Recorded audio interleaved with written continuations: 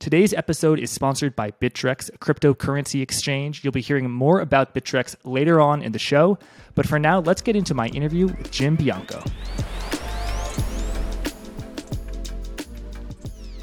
So happy to welcome Jim Bianco, founder of Bianco Research. Jim, there is so much going on. Great to have you here. We're recording the afternoon of Thursday, September 29th. So I just want to start by asking you about the turmoil in the British bond market. What sort of happened? How close were we to a meltdown? And is this the first example of something, quote, breaking in the markets?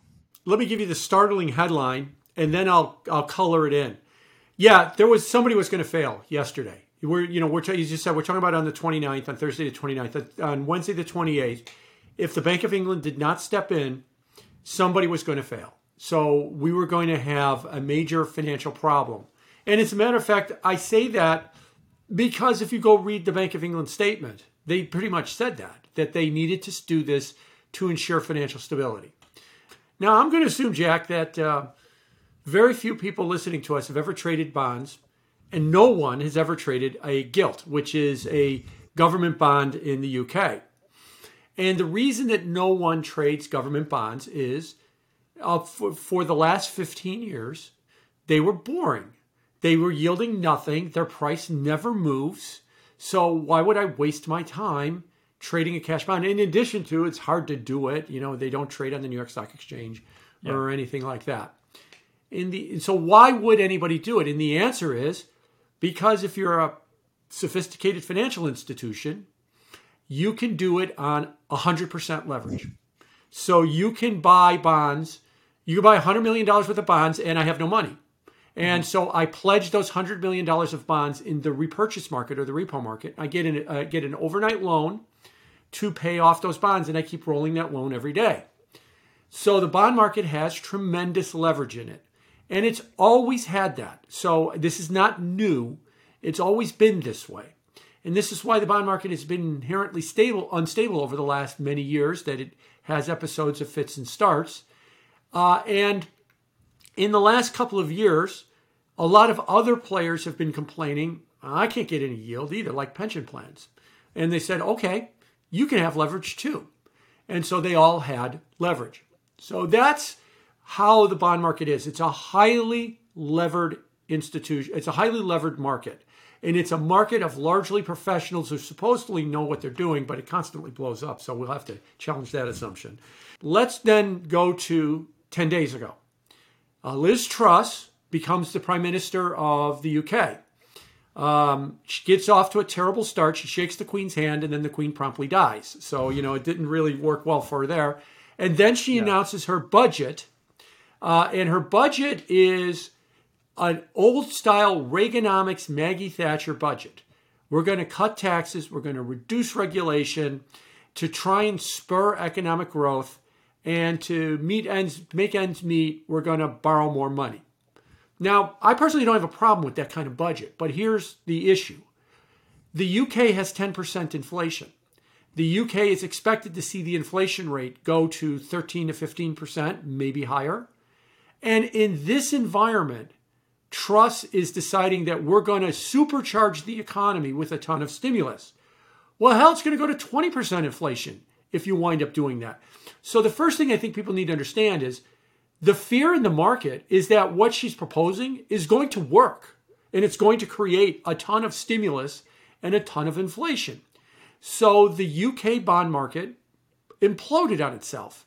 The British pound, imploded on itself because if they're going to stimulate a 10% inflationary environment, I don't want anything to do with their currency or with their bond market. So their rates went up and their currency fell to 103 intraday earlier the week we're recording. And it's around 108 right now or 107 right now. And this was, in terms of the UK bond market, the biggest move. And we have data. The UK bond market, the gilt market, has been around for about 230 or 240 years continuously. And you can make the case that what we've seen this week is the biggest gyrations in that market in 230 or 240 years. And remember now, the bond market is owned by a bunch of levered players. The bond market's price is tanking The yield was soaring to 3, 4, it got to 5% on the 30-year. They were getting killed because they were owning bonds on leverage. Look, if I buy $100 million worth of bonds and finance the whole $100 million and the price falls 10 points to $90 million, I'm $10 million underwater. I need to come up with $10 million now. Now, where do I come up with it? I've got other bonds that I own that are not being financed. Maybe I own them outright. I pledge those bonds as more collateral in order to keep my position.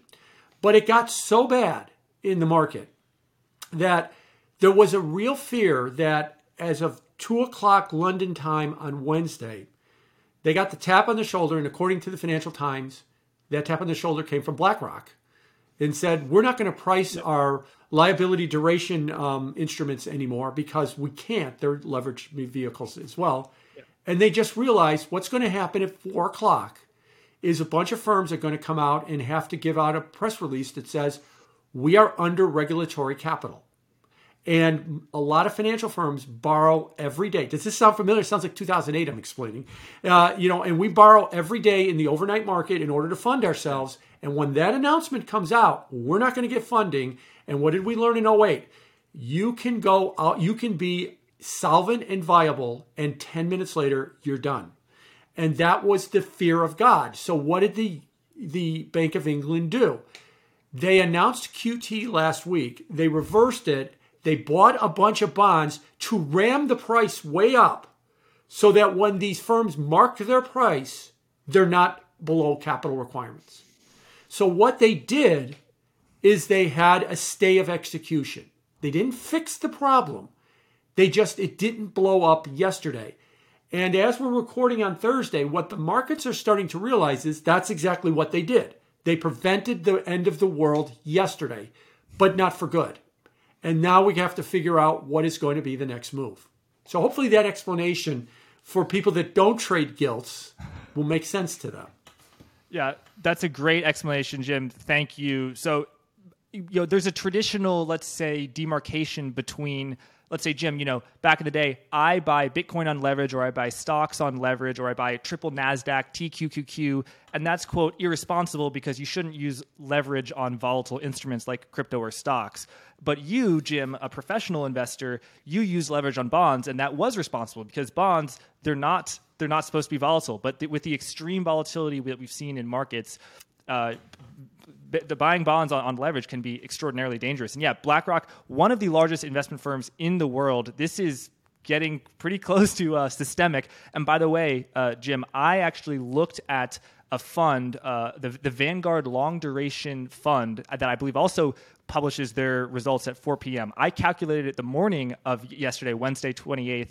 And at the time when 30-year gilts were at 30%, rough of the back of the envelope calculate math, I realized that if you had invested dollars in this fund at the beginning of the year, you would be down more money than if you invested in ARK, if you take into account the currency. So, the people, folks who invest their dollars into long duration gilts, they've been getting out on both ends. On the one hand, the currency has been going down, and on the other hand, the duration has been selling off. Jim, one day after this has happened, we have the stay of execution.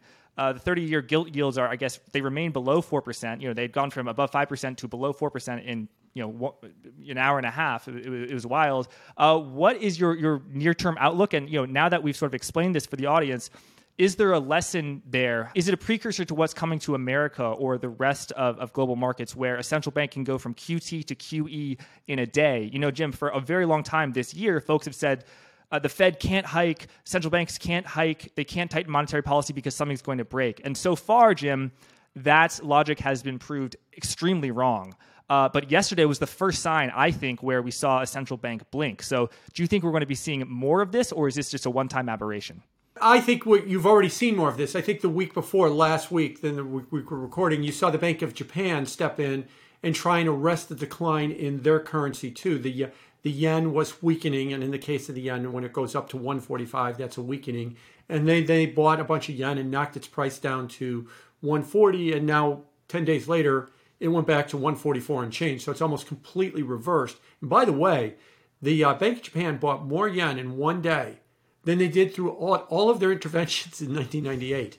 And that's how much, and it only lasted for like a week in order to try and bring that market down. So you're starting to see signs cracking everywhere in these markets. Now, this is why if you watch financial television all day long, and I kind of have it on in the background too, you hear a never-ending stream of commentators saying the Fed has to pivot, the Fed has to stop, the central banks have to stop. They can't keep raising rates.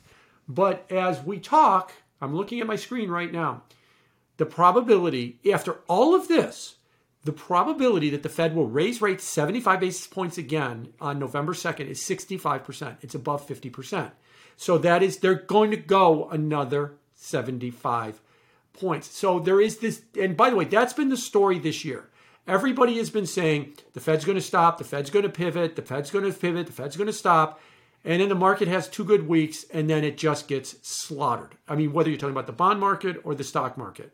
And we just keep doing this over and over again because I think a lot of people cannot come to grips that this Fed and these central banks, but mainly the Fed, really means it when they say they're out to break inflation.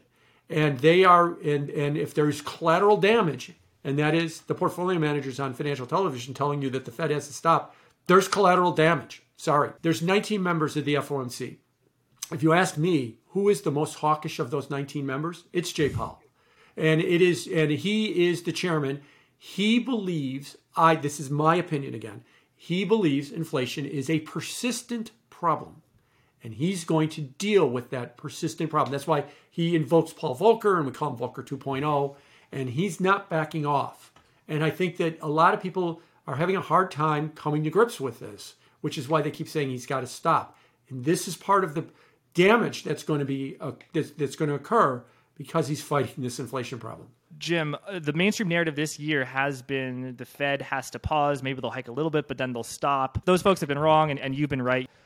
How high do you think the Federal Reserve will hike? I think the terminal rate now, in other words, how high the market is pricing in, the sort of the peak of the mountain, is like 4.5% in, I think, April of 2023. Does the forward interest rate futures curve that priced in 4.5%, does that look a lot like the futures curve that you see the Fed doing? Is it more hawkish, less hawkish? When do you think the Fed will stop hiking, if not actually cut?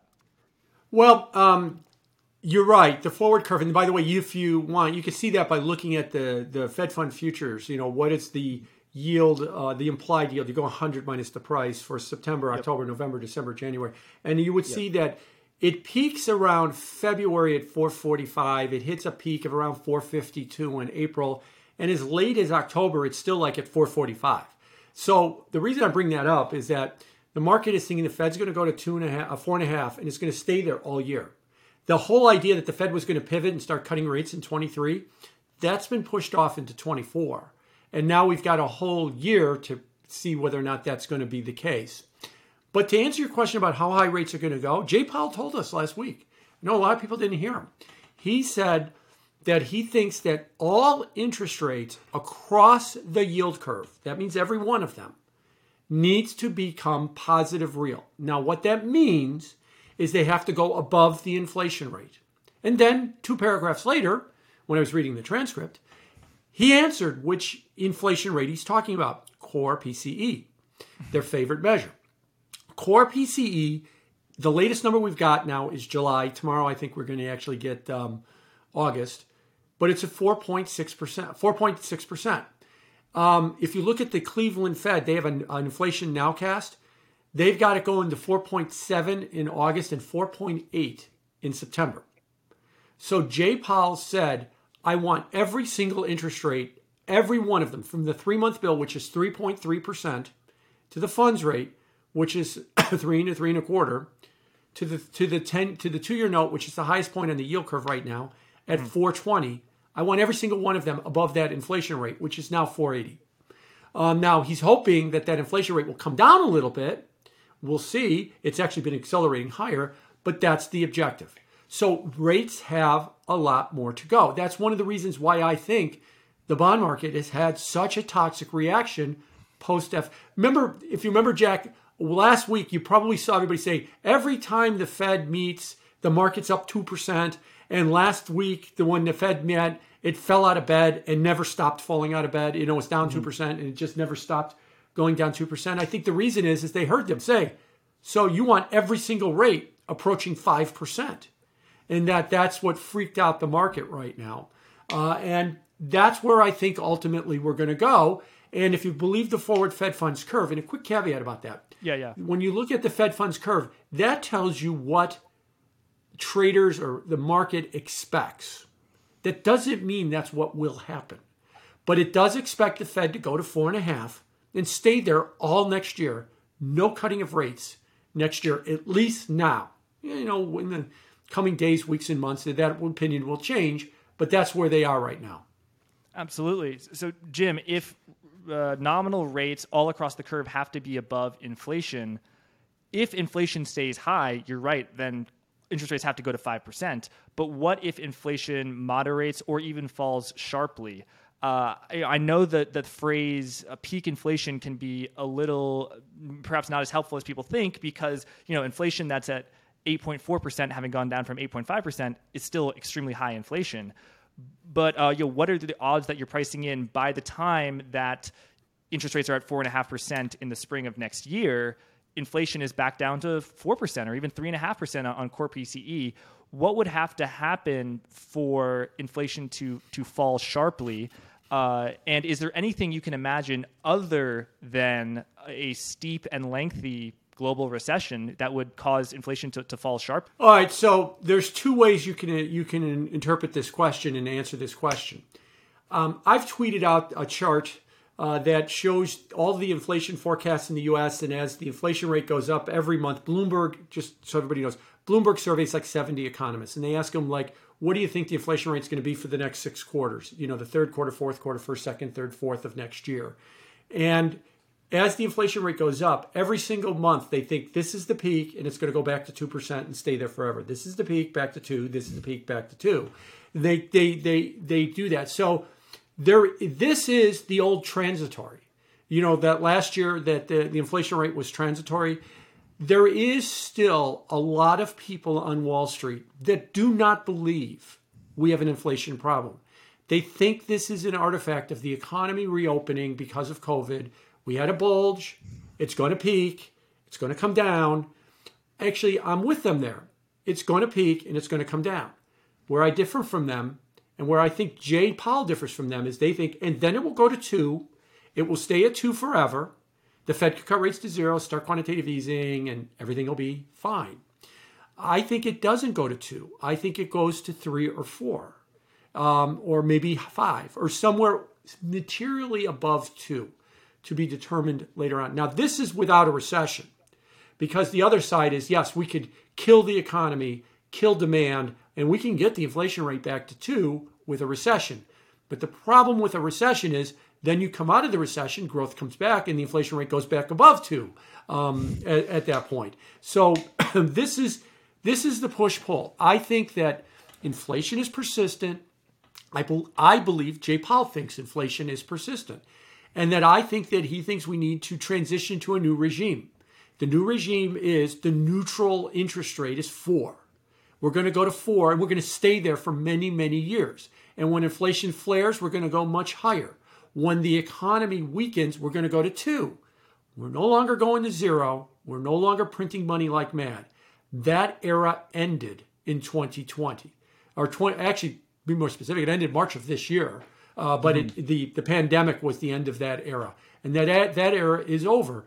And all the whining that I hear on financial television that, I need my portfolio to go up. Jay, stop, start printing money. He's not going to. He's not going to. And I think that because he believes that the inflation rate is persistent.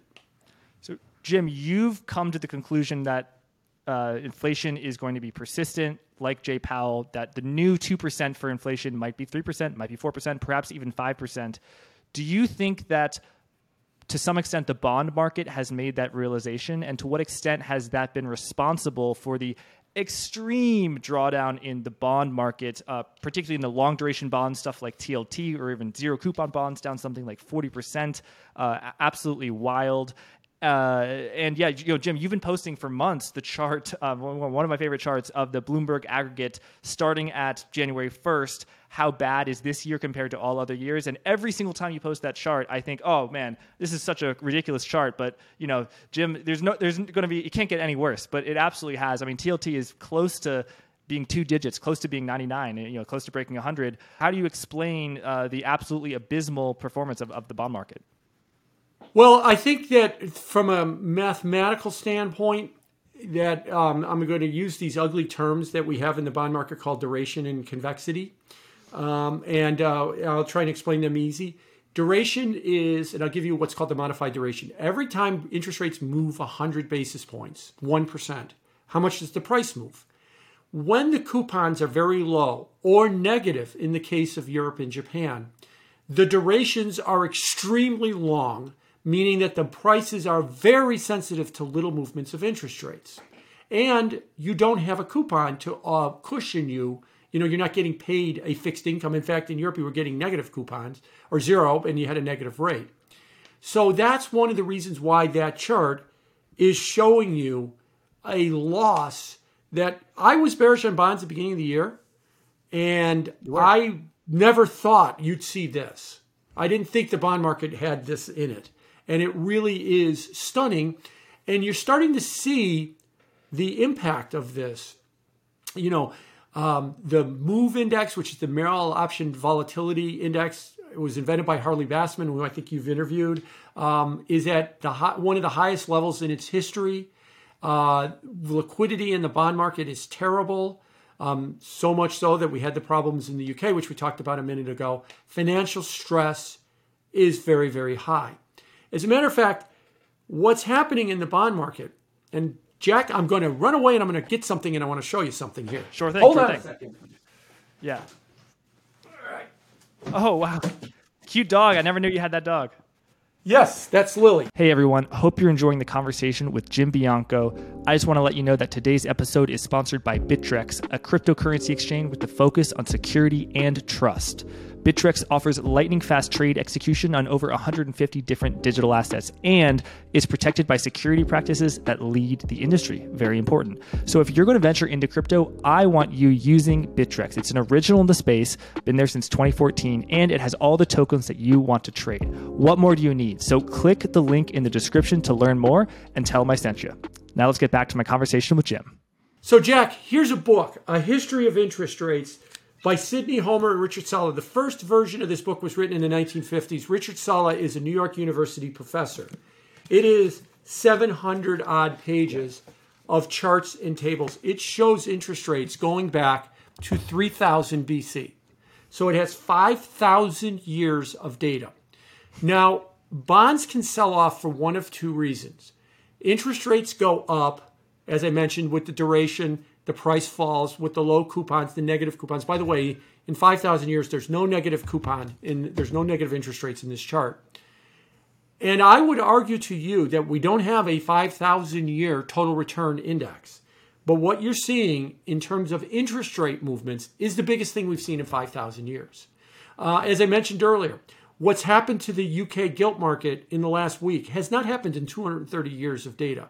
This is how stressed it is. Now, just to complete the thought, the other way that bonds can sell off is they could default. You just don't pay them and they go to 100%. But this is not about default. This is about a rise of interest rates. It's putting tremendous, tremendous stress on the system. So much so that 2 days ago, Janet Yellen came out and said that she sees no signs of liquidity problems or deleveraging. Poor Janet. She said it about 12 hours before the Bank of England had to step in and reverse QT to QE. And then she came out and said, well, I meant the U.S. market. I didn't mean the British market. And I was like, the bond markets are global. That's like me saying in Chicago, I don't see signs of global warming, but there's a big hurricane in Florida. They have global warming there, but I don't have global warming here. It doesn't work that way. The bond markets are all interconnected. If the UK market's in chaos, they're all pretty much in chaos, to varying degrees, but they're not healthy. And that's because of this giant rise of interest rates. Everybody buys them on leverage, and you can see the losses. By the way, to give you an idea about buying them on leverage, one other thought. If you look at the BKX index, the bank stock index, banks buy bonds unleveraged. They own a lot of bonds in their portfolio unleveraged. It's down 40% from its high in January. That's how bad the big banks have been getting killed. The price of BKX, the index, the bank stock index, is the same level it was in 1998. Let me rephrase that. 24 years, a U.S. stock market index has made you no money. I didn't think that was possible. I mean, everything goes up, right? Everything is FOMO and TINA, except for the banks. This stress on the banks is just tremendous right now.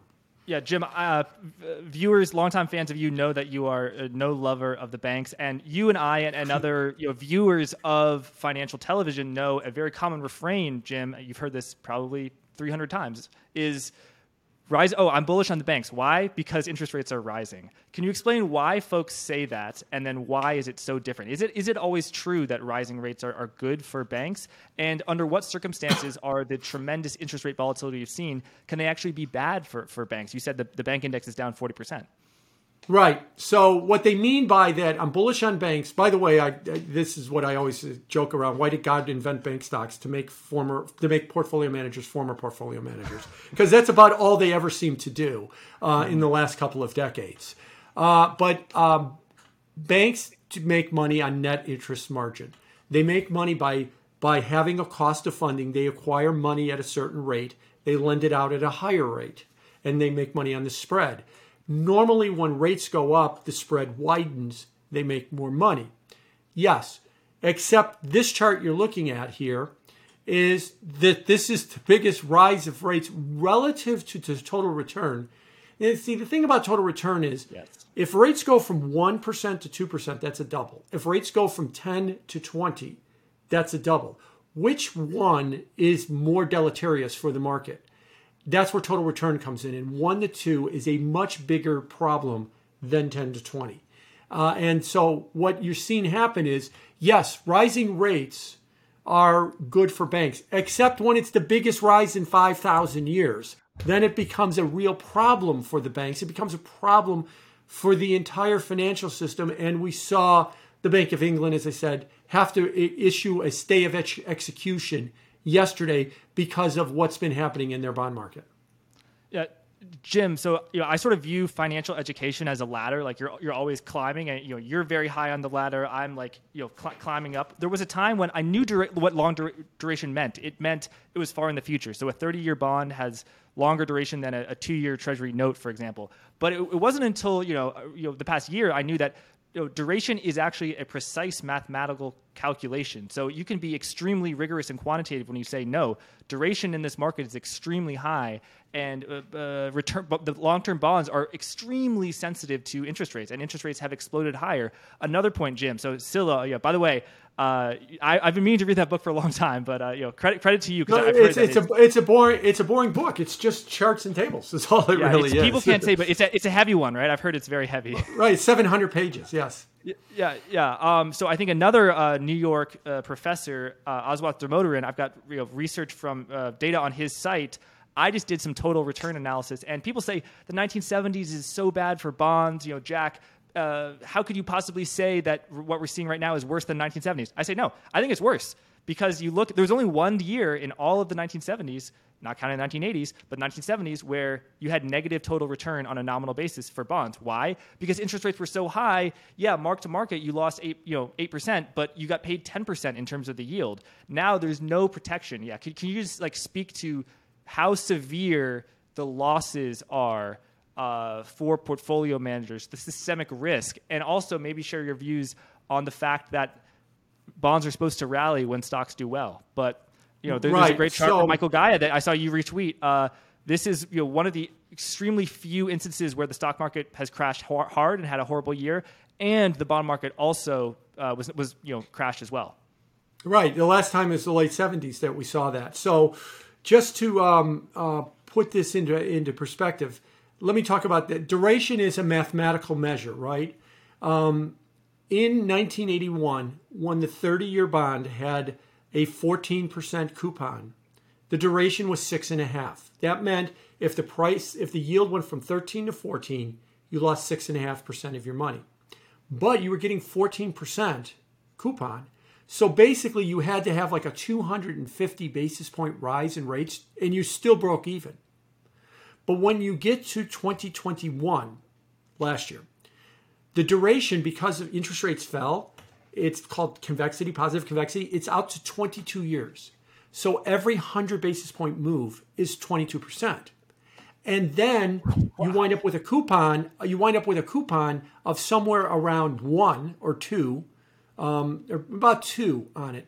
So all you need is about a 30 or 40 basis point move in the interest rates, and you've wiped out. You're going to be at a loss for the entire year. That's the risk, the inherent risk in bonds. And then if you go to negative, then the equation blows up, and that's what we saw in Europe and in Japan as well. So that is the mathematical equation, and that's why these losses in the bond market are so huge. Now, no one thought this would happen. Everybody thought that the central banks would never allow this to happen, and to some extent, I don't think that the central banks really truly understand what's going on in the bond market. I think it took the Bank of England, this is my opinion again, it took the Bank of England 2 days this week to figure out what was going on. And it took BlackRock threatening to not price their funds to get them to move because they were clueless as to what happened. And the New York Federal Reserve did the same thing in September 2019. When the repo market blew up, it took Lori Logan, who's now the Dallas Fed president, who ran the desk, 3 days to figure out what was going on. They didn't understand what was happening. They didn't understand what they were supposed to do. Now, maybe I don't understand it. I have an idea of it. You don't understand it. Our readers don't. Our listeners don't understand it. They're not setting the policy. The New York Fed and the Bank of England is setting the policy. The policy blows up in their face, and then they go, I don't get it. I don't understand what's going on. It's kind of incumbent that you understand this stuff if you're going to set the policy, but apparently they're not really setting the policy. So what is happening in the bond market is truly historic, and the stresses are very, very high. And it's showing up in the surging dollar. It's showing up in the falling fixed income markets. I know, because a lot of people turn to me and say, but no one's blew up. Well, almost yesterday in the UK. And I always point out, when somebody blows up, that some financial firm fails, that's the end of the move. That's not you don't have firms fail in the beginning of the move. I know you'll say, what about Bear Stearns? Okay, yeah. That was a bit of an exception. But remember, in September, October of 2008, you had Lehman, you had AIG, you had a lot of firms really essentially failing. You had Washington Mutual, you had a lot of firms going sideways at that point. That's typically the end of, or near the end of the move. So the fact that no one is blowing up, other than maybe we were close yesterday in the UK, suggests we're not near the end of this move. Now, maybe next week somebody starts to go sideways, because of all the leverage in the bond market, and we'll have to see. But the point is that the Fed is, I think, just trying to Jay Powell is trying to reposition the entire bond market for a coming period of persistent inflation. And this process of change is very difficult on markets, and that this process is not over yet. And we'll see. Maybe I'm wrong. Maybe that they're right, that, this is just a one-time pandemic thing and it goes back to 2% and stays there forever. And we could go back to zero in money printing all over again. But I don't think that's the case. I don't think Jay thinks that's the case right now. And the only thing that'll get you to 2% is a recession. And then it will only last as long as you're in recession. The minute you come out of recession, interest rates will go back up. Like for many years, we're going to be at a higher interest rate regime. Jim, at the beginning of the year, you were looking at the 10-year yield, and it was not attractive to you at 1.5%, 2%, wherever it was. And you were right. Now the 10-year yield is just a few basis points away from Joseph Wang's target of 4%. So at what point, Jim, now that the 10-year treasury is 3.9%, the 2-year treasury is above 4%, inverted yield curve, we can talk about that as well. At what point do treasuries become a buy? Because, let's say you buy SHY, an ETF that owns a 2-year treasury bond, a 2-year treasury note, and it's yielding 4%. You're getting 4% in dividend, or at least you will in the future. So even if you have a mark-to-market loss of 4%, which is like pretty much what it's had already, you're pretty much from a flat. So how are you thinking about allocating towards fixed income? And can you speak to you've got a lot of high-profile institutional clients. Like, what's the sort of attitude out there? Now you're actually getting a yield. As my friend Jim Grant, who writes the Grant's Interest Rate Observer, I like to say, congratulations, Jim, you have an interest rate to observe again. And so that's what the 4% yield is. So if you want to buy a 2-year Treasury or a 2-year Treasury ETF, what are the probabilities that you will have a positive return in the next year? Pretty good. Yeah. But if you're an institution, should you buy the 2-year Treasury with leverage? No. Probably not, because if the price goes to 450, you're in a heap of trouble again. Or the yield goes to 450, the yield goes to 475, you're in a heap of trouble again. Furthermore, if you buy that 2-year Treasury and you get a positive return in the next year, say you make 4%, the price stays the same and you get a 4% coupon, and the stock market bottoms and it's 18 or 20% higher in a year, was that a good trade? Maybe not. So the problem with investments is they're not in a vacuum. So yes, I do think that the idea that treasuries will give you a positive return going forward from here is pretty good. But does that mean you should be calling the repo desk if you're a professional investor, a bank or broker or something, and be buying it on leverage? It might be too early for that. Should you be abandoning the stock market in order to take your 4% coupon in the 2-year and just be done with it? I think most people, if I use Twitter, and Twitter is a sore and probably a bad example, most people are still a bunch of degens trying to find a low.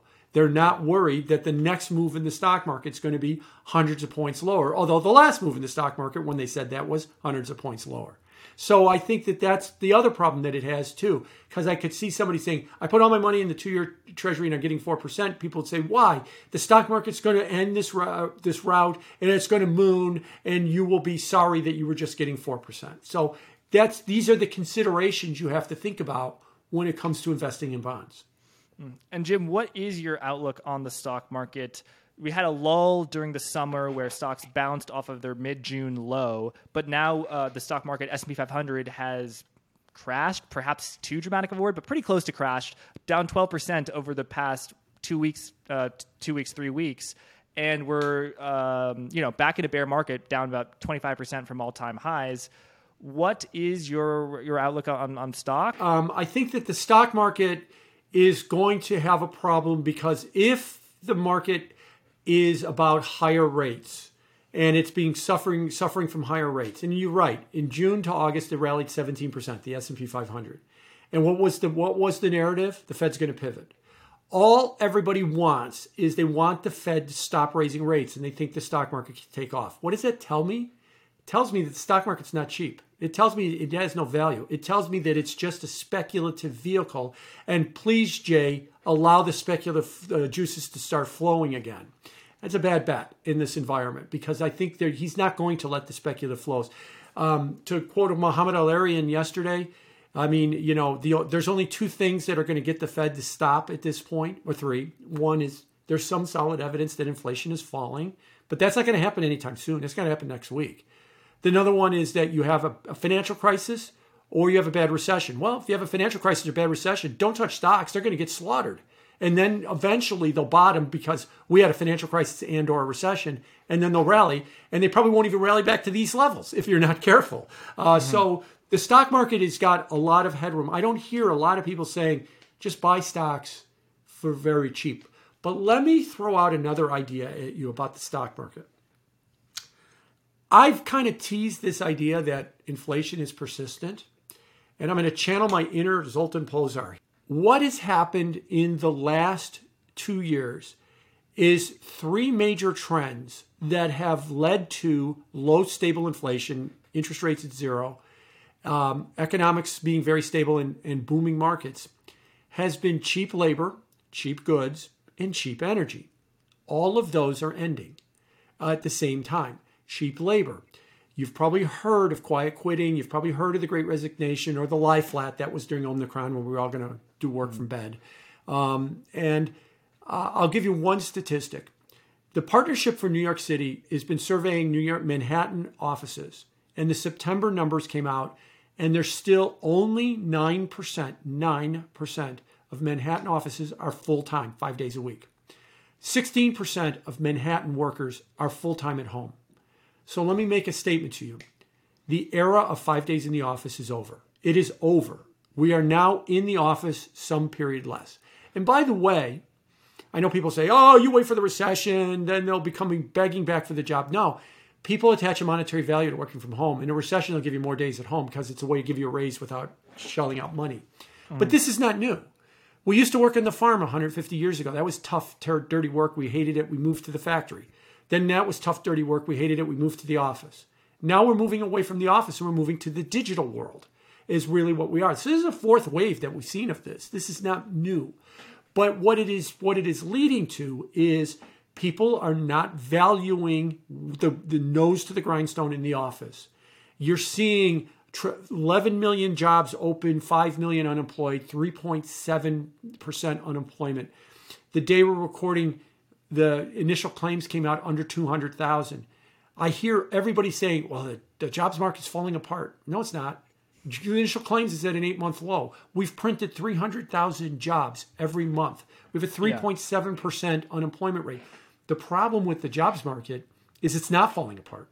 Now, that doesn't mean it won't in the future, but it's not now. So there's no reason for the Fed to stop. That's leading to wage growth of 5% a year. So you're getting a 5% raise, more like 7 or 8 if you switch your job, more like 3.5, 4 if you keep your job.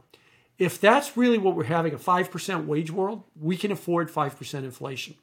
Yeah. Companies are bidding for workers. The era of cheap labor is over. Cheap goods. $9 trillion of goods over the last 25 years have come from Asia. 6 of that $9 trillion has come from China. People were willing to accept the lowest possible pay for a job because they wanted a job and they were going to work hard and move up. That attitude has changed. They're now wanting to work from home a lot more. The offset of that was, here's a bunch of cheap crap, and that's a technical term that you can buy at Target or Walmart, and to offset the cheap labor that we weren't paying you a lot of money. We are having all kind of problems with China, and there is an axis forming between China and Russia that maybe we're not going to go back to. Don't worry, the Chinese are just going to crank out cheap crap and put it on boats and send it to the U.S. and we're just going to be swimming in all this cheap stuff that we can buy. That era is over with as well too, I think. And then cheap energy. The biggest energy producer in the world by country is Russia. And we're not going back. There's going to be no deal, and Russia is going to then open the spigots and send in cheap gas to Europe. Hell, they broke Nord Stream 1 and 2, and I've heard that they may never be able to fix them, that they're broken so bad. Or if they do, it's going to take a very, very long time to fix them. And now Zoltan has pointed out that European manufacturing has taken $27 billion a year of cheap energy from Russia and turned it into $2 trillion worth of goods. In all manufacturing, it's the access to cheap energy, not labor, cheap energy. Yeah. So I shudder what's going on in the Stuttgart plant making Mercedes. The price they're paying for natural gas and the price they're paying for energy to make Mercedes has got to make their cost basis a mess right now. All of those eras are over. This is why I think we have persistent inflation. What does that mean for financial markets? For the last 15 years, what you could do in financial markets was buy ETFs, buy spiders, buy XLE, the energy ETF, buy some version of some broad-based index, and wait for the Fed to drop rates to zero and print those higher. Right. I think we're going back to a 70s, 80s, 90s, early 90s, a George Noble type of environment. You know, he was a disciple of Peter Lynch type of environment, where it's back to stock picking. It's not going to be, oh, I'm bullish on energy, buy XLE. It's going to be, I'm bullish on energy. Which stock should you buy? Yeah. Because if we don't have cheap energy, if we don't have cheap labor, and if we don't have cheap goods, not every company can deal with that equally. When we had all that stuff that was cheap, all the healthcare stocks were interchangeable. All the energy stocks were interchangeable. They're not interchangeable anymore. We're going to have to go back to stock picking in the next several years. And let me make an inflammatory statement. Your average portfolio manager doesn't do that. doesn't know how to do. Oh, they all think they know how to do it. They pass the CFA. They pick sectors. They pick ETFs. This is an art form that they have not had to use for decades.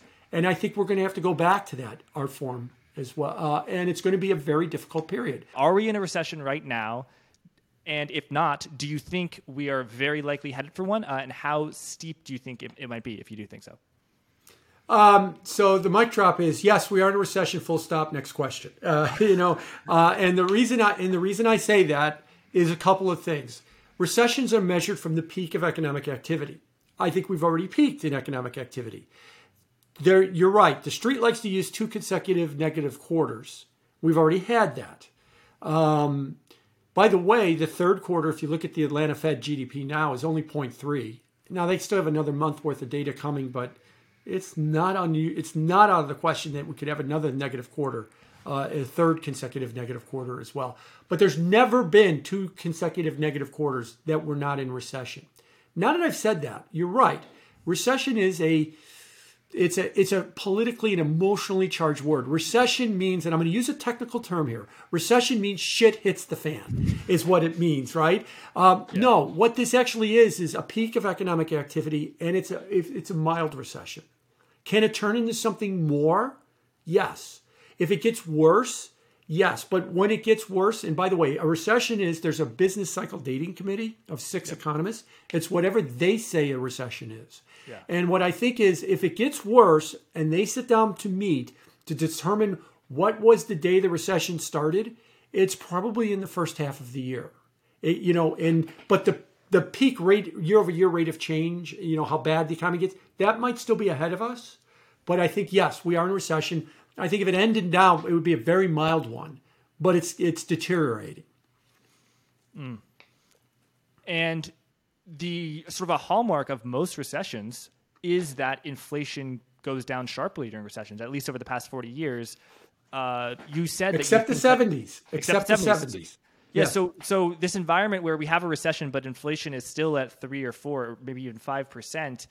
How do people think about that? Because even folks who've, veterans of the industry like I don't think we're working in the 1970s when it was, crazy. So definitely people like me, I have no idea whatsoever. Sort of how, as you study the 1970s, what were investment strategies that worked, and what were investment strategies that definitely did not work? Well, the investment strategy that worked in the 70s was the era where Peter Lynch, which I mentioned a minute ago, came out of. He was picking individual stocks. This stock has their costs under control. This stock has management that gets it. This stock is clueless. Stay away from it. And so, but like I said, we've gone so far away from that. It's just by SPY and you're done. So that's usually the environment. That's a lot of work. That's a lot of work that people are not used to doing right now. And I think that is where it's going to go. By the way, there's been other periods too where you've had high recession after World War II in the 1940s. You had a 20% recession. I'm sorry, a 20% inflation rate, 1946, 1947. Now, you're right. When you had what you had in the 70s was you had a big run-up of inflation to 74. You had a bad recession. Inflation rate fell. The Fed pivoted. That's it. The inflation's over with. And then you had a bigger mountain of inflation by 1979, 1980. So it really comes down to, are we in that regime change of cheap goods, cheap energy, cheap labor? I think we are. And so we're going to have persistently high inflation, and we need to transition to a new type of world. Or do you still think like the street, no, this is just a reopening thing and it's going to go away in 2 years, and then we'll be back to where we were in the past? So this is going to be the question. This is why what markets are doing with the stress that you've seen in markets and the losses you've seen in markets is, I think the signal from markets is we're in a period of change. We're in a period of big change right now.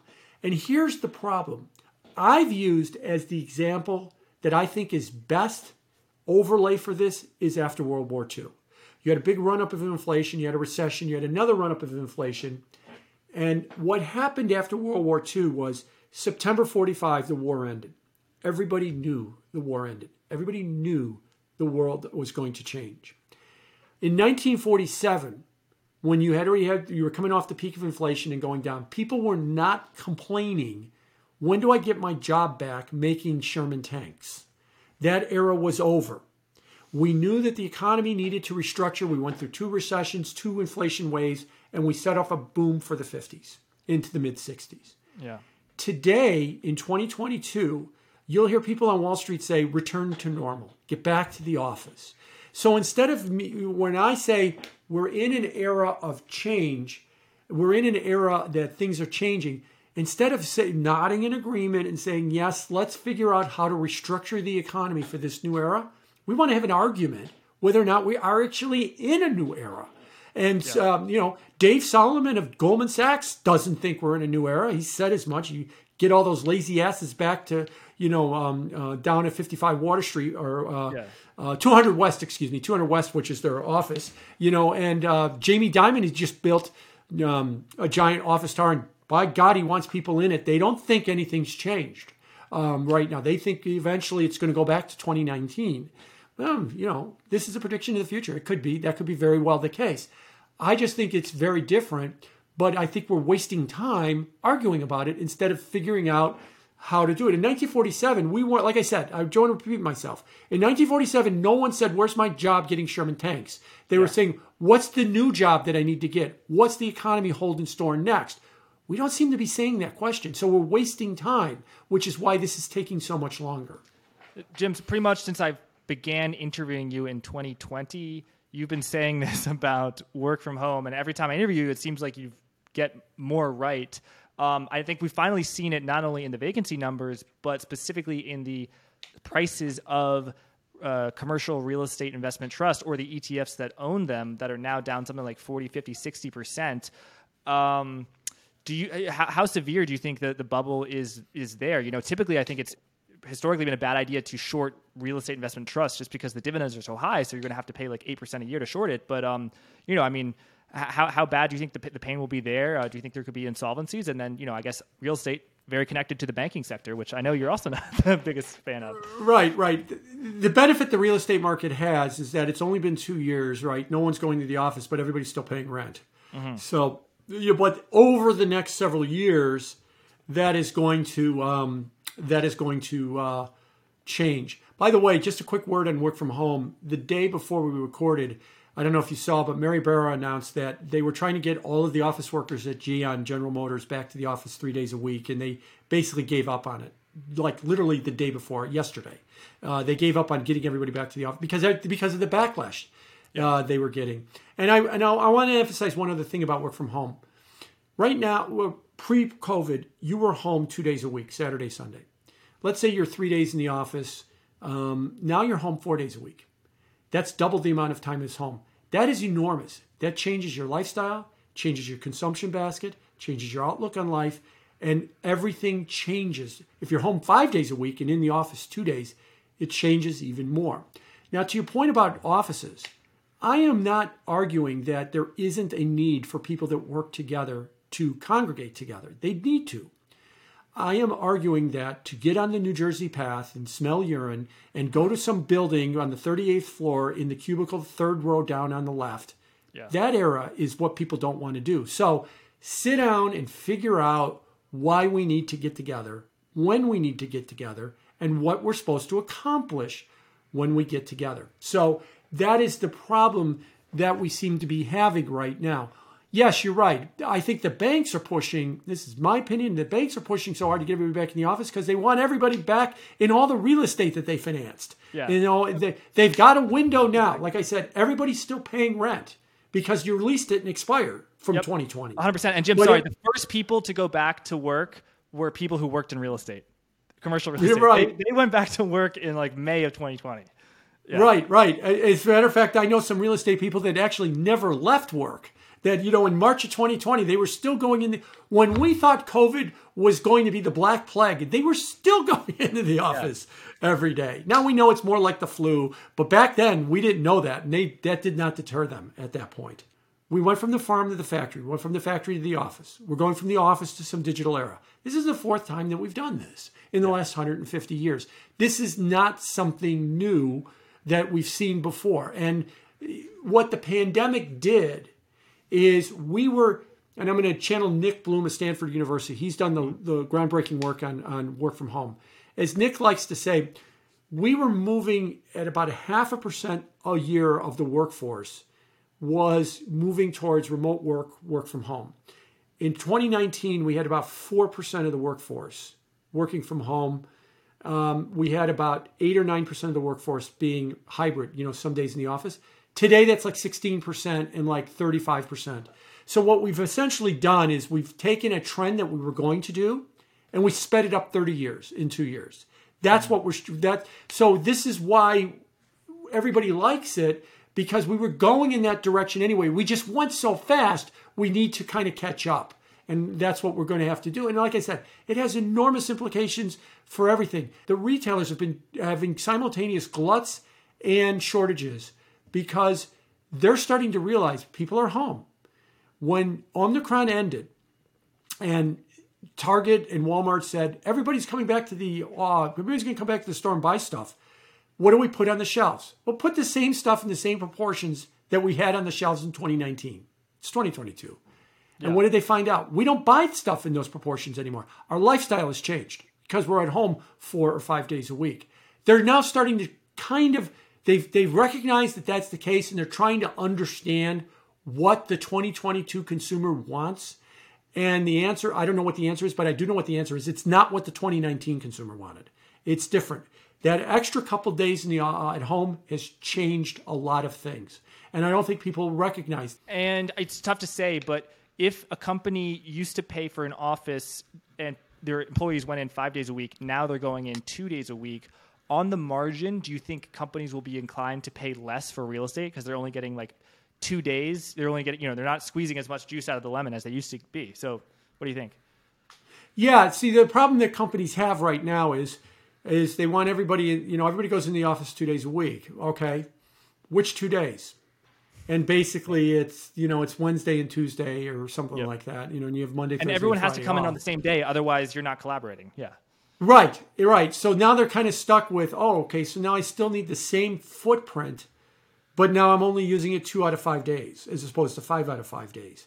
So that just becomes more expensive. That's why the whole idea that everybody has to come in at the same day and collaborate at the same time is still an anachronism back to 2019. We need to start to rethink how we do this in the digital world. My final question for you is about the labor market. There are two sort of data sets you can look at. You can look at the hard data, the jobless claims, the unemployment rate, and then you can look at stories. Peloton is laying off people. Mortgage servicers, mortgage originators, they're laying off a lot of people. Just came off on Bloomberg.com a few minutes ago that the headline is that Meta, Facebook, says that it will have some restructuring and that it will end 2023 as a, quote, somewhat smaller organization. So if two data sets, Jim, if you were only looking at the data and I were only looking at the stories, I would think that the labor market were a lot worse than you would think of looking at the data. So how do you sort of square the fact that the data still looks okay, even though day after day we're still getting these sort of really, really bearish and bad signs from companies that are laying off people? Well, the simple answer is that's the way it always is. Because, headlines, layoffs and restructurings always grab big headlines. Look, last week, Amazon said that they were going to hire 40 to 50,000 seasonal workers for the holiday season. Is that going to be as big a headline as Meta is restructuring? No. So that's kind of the way it is. And that data, by the way, shows up in the payroll report, shows up in initial claims. And to be clear, like I said, I'm not arguing that the labor market won't go bad. I'm arguing it hasn't gone bad. And Jay Powell is going to say, we've got 5% wage growth, and the labor market has not gone bad. It is too early to consider a pivot. Just because Meta's laying off some people or Peloton's in deep trouble is unfortunate for them, but that is not going to lead to him pivoting. Now, if you print 50,000 jobs or negative jobs, if you see a spike in the claims numbers, if you see a spike in the unemployment rate, okay, then we can have a discussion about a pivot. But right now, to say that the Fed will back off or pivot is way too early. That's kind of the way that I look at the job market. Again, I am not of the opinion that the labor market will stay fine forever. I'm just saying they're not going to anticipate, oh, we're at 3.7% unemployment with raging inflation. We can't raise rates anymore. It might be bad in the future. No, it actually has to go bad before they stop. They're not going to anticipate this. They don't care about the stock market. In fact, Neil Kashkari a couple of weeks ago said he was happy the stock market was going down. They want it to go down. And I think this is a very difficult thing for people to get their head around. Yep, and another headline on Bloomberg by our mutual friend Ed Harrison is Jay Powell needs investors to lose money. Jim, it's been a total pleasure having you on for guidance. People should check out your work at Bianco Research. You're on Twitter, posting great stuff at Bianco Research on Twitter. Could you conclude your thoughts on asset allocation? You're sort of still skeptical about the stock market and sort of risk assets broadly. How do you think about bonds, like both long end and short end? And then sort of if both bonds and stocks are going to continue to do badly, where do people put their money? Yeah, I mean, it comes down to, is this a new post-pandemic economy? And if it is, and it is the era of cheap labor, cheap goods, and cheap energy is gone, then we're in an era of persistently high inflation, and a lot of things are going to have to change. And what you're seeing in financial markets is part of that readjustment process. And it's going to be difficult as we move forward from here. That's the scenario I think we're in. If we are in a one-time surge because we reopen the economy to go away in 18 to 24 months and back to 2%, then we could pretty much go back to some era that looks like 2019, 2018. And so this is the question that people have to ask themselves. Is this a post-pandemic economy? Which means the overlays and the understandings of 2018, 2019 don't apply in 2022 and 2023. It's not dystopian, it's different. And that's what the markets, I think, are telling us. With all the volatility, with all the turmoil in markets, they're telling us we're in a period of epic change. And why are we in a period of epic change? Because we're now back into something we haven't been in 40 years, 50 years. And that is a period of persistent inflation. Will it last forever? No. What will make the persistent inflation go away? Restructure the economy to get back to cheap goods, cheap energy, and cheap labor. But like I've said a couple of times in this interview, we don't want to restructure. We want to argue whether or not that needs to be done in the first place. So therefore, the markets will continue to stay on edge as we move forward from here. So in terms of like putting stuff into risk buckets, should people be overweight bonds, underweight stocks, underweight both? What do you think about commodities as well as crypto? It's going to be a stock picking environment, and it's going to be a period, to use a fancy word, of wide dispersion. Certain stocks will be up a ton, certain stocks will be down a ton, and there won't be any rhyme nor reason of the index. But within that, there will be themes that work and themes that don't work. I think interest rates are not quite at the fair value level. I think Powell is right. They got to go to all of them. Got to go into the fours, not just their 2-year note, but all of them got to go into the fours. And then you're only at neutral. And then if you have inflation, they're going to go higher. And if you have a recession, they're going to go down to 2. So I think that we've got more pain to go in the bond market, but most of it is behind us now. But it's still a little too early. Crypto, let me say a nice word about crypto. I have been lamenting that they are highly correlated with risk markets. I publish this tweet every weekend that says, look at the S&P on Saturday and Sunday, and it'll tell you how the S&P. I mean, look at Bitcoin on Saturday and Sunday. It'll tell you how the S&P is going to open on Sunday night. If it's down over the weekend, it opens down. If it's up over the weekend, it opens up. The last couple of weeks, that's not been working.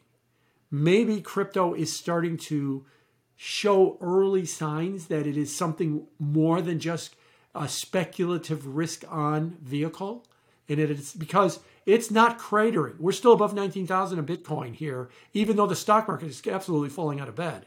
True. Right now. So maybe it is starting to become that zero correlated asset that it should be. I believe it should be. It's too early to say that for sure, but it's starting. In the last couple of weeks, you've noticed it's not at 17,000 right now, which is where it should be if you were overlaying it with the S&P. So there might be some internal strength starting to show up in crypto right now. So maybe that's a good sign. We're past the merge in Ethereum, and maybe things are finally starting to settle out, and it's starting to show some optimism. Ethereum's at 1,300. It got under 1,000, back in July. So it's definitely holding some of its strength as well too. Yeah, definitely. Jim, thank you so much for joining me. It's been an absolute pleasure. Thank you.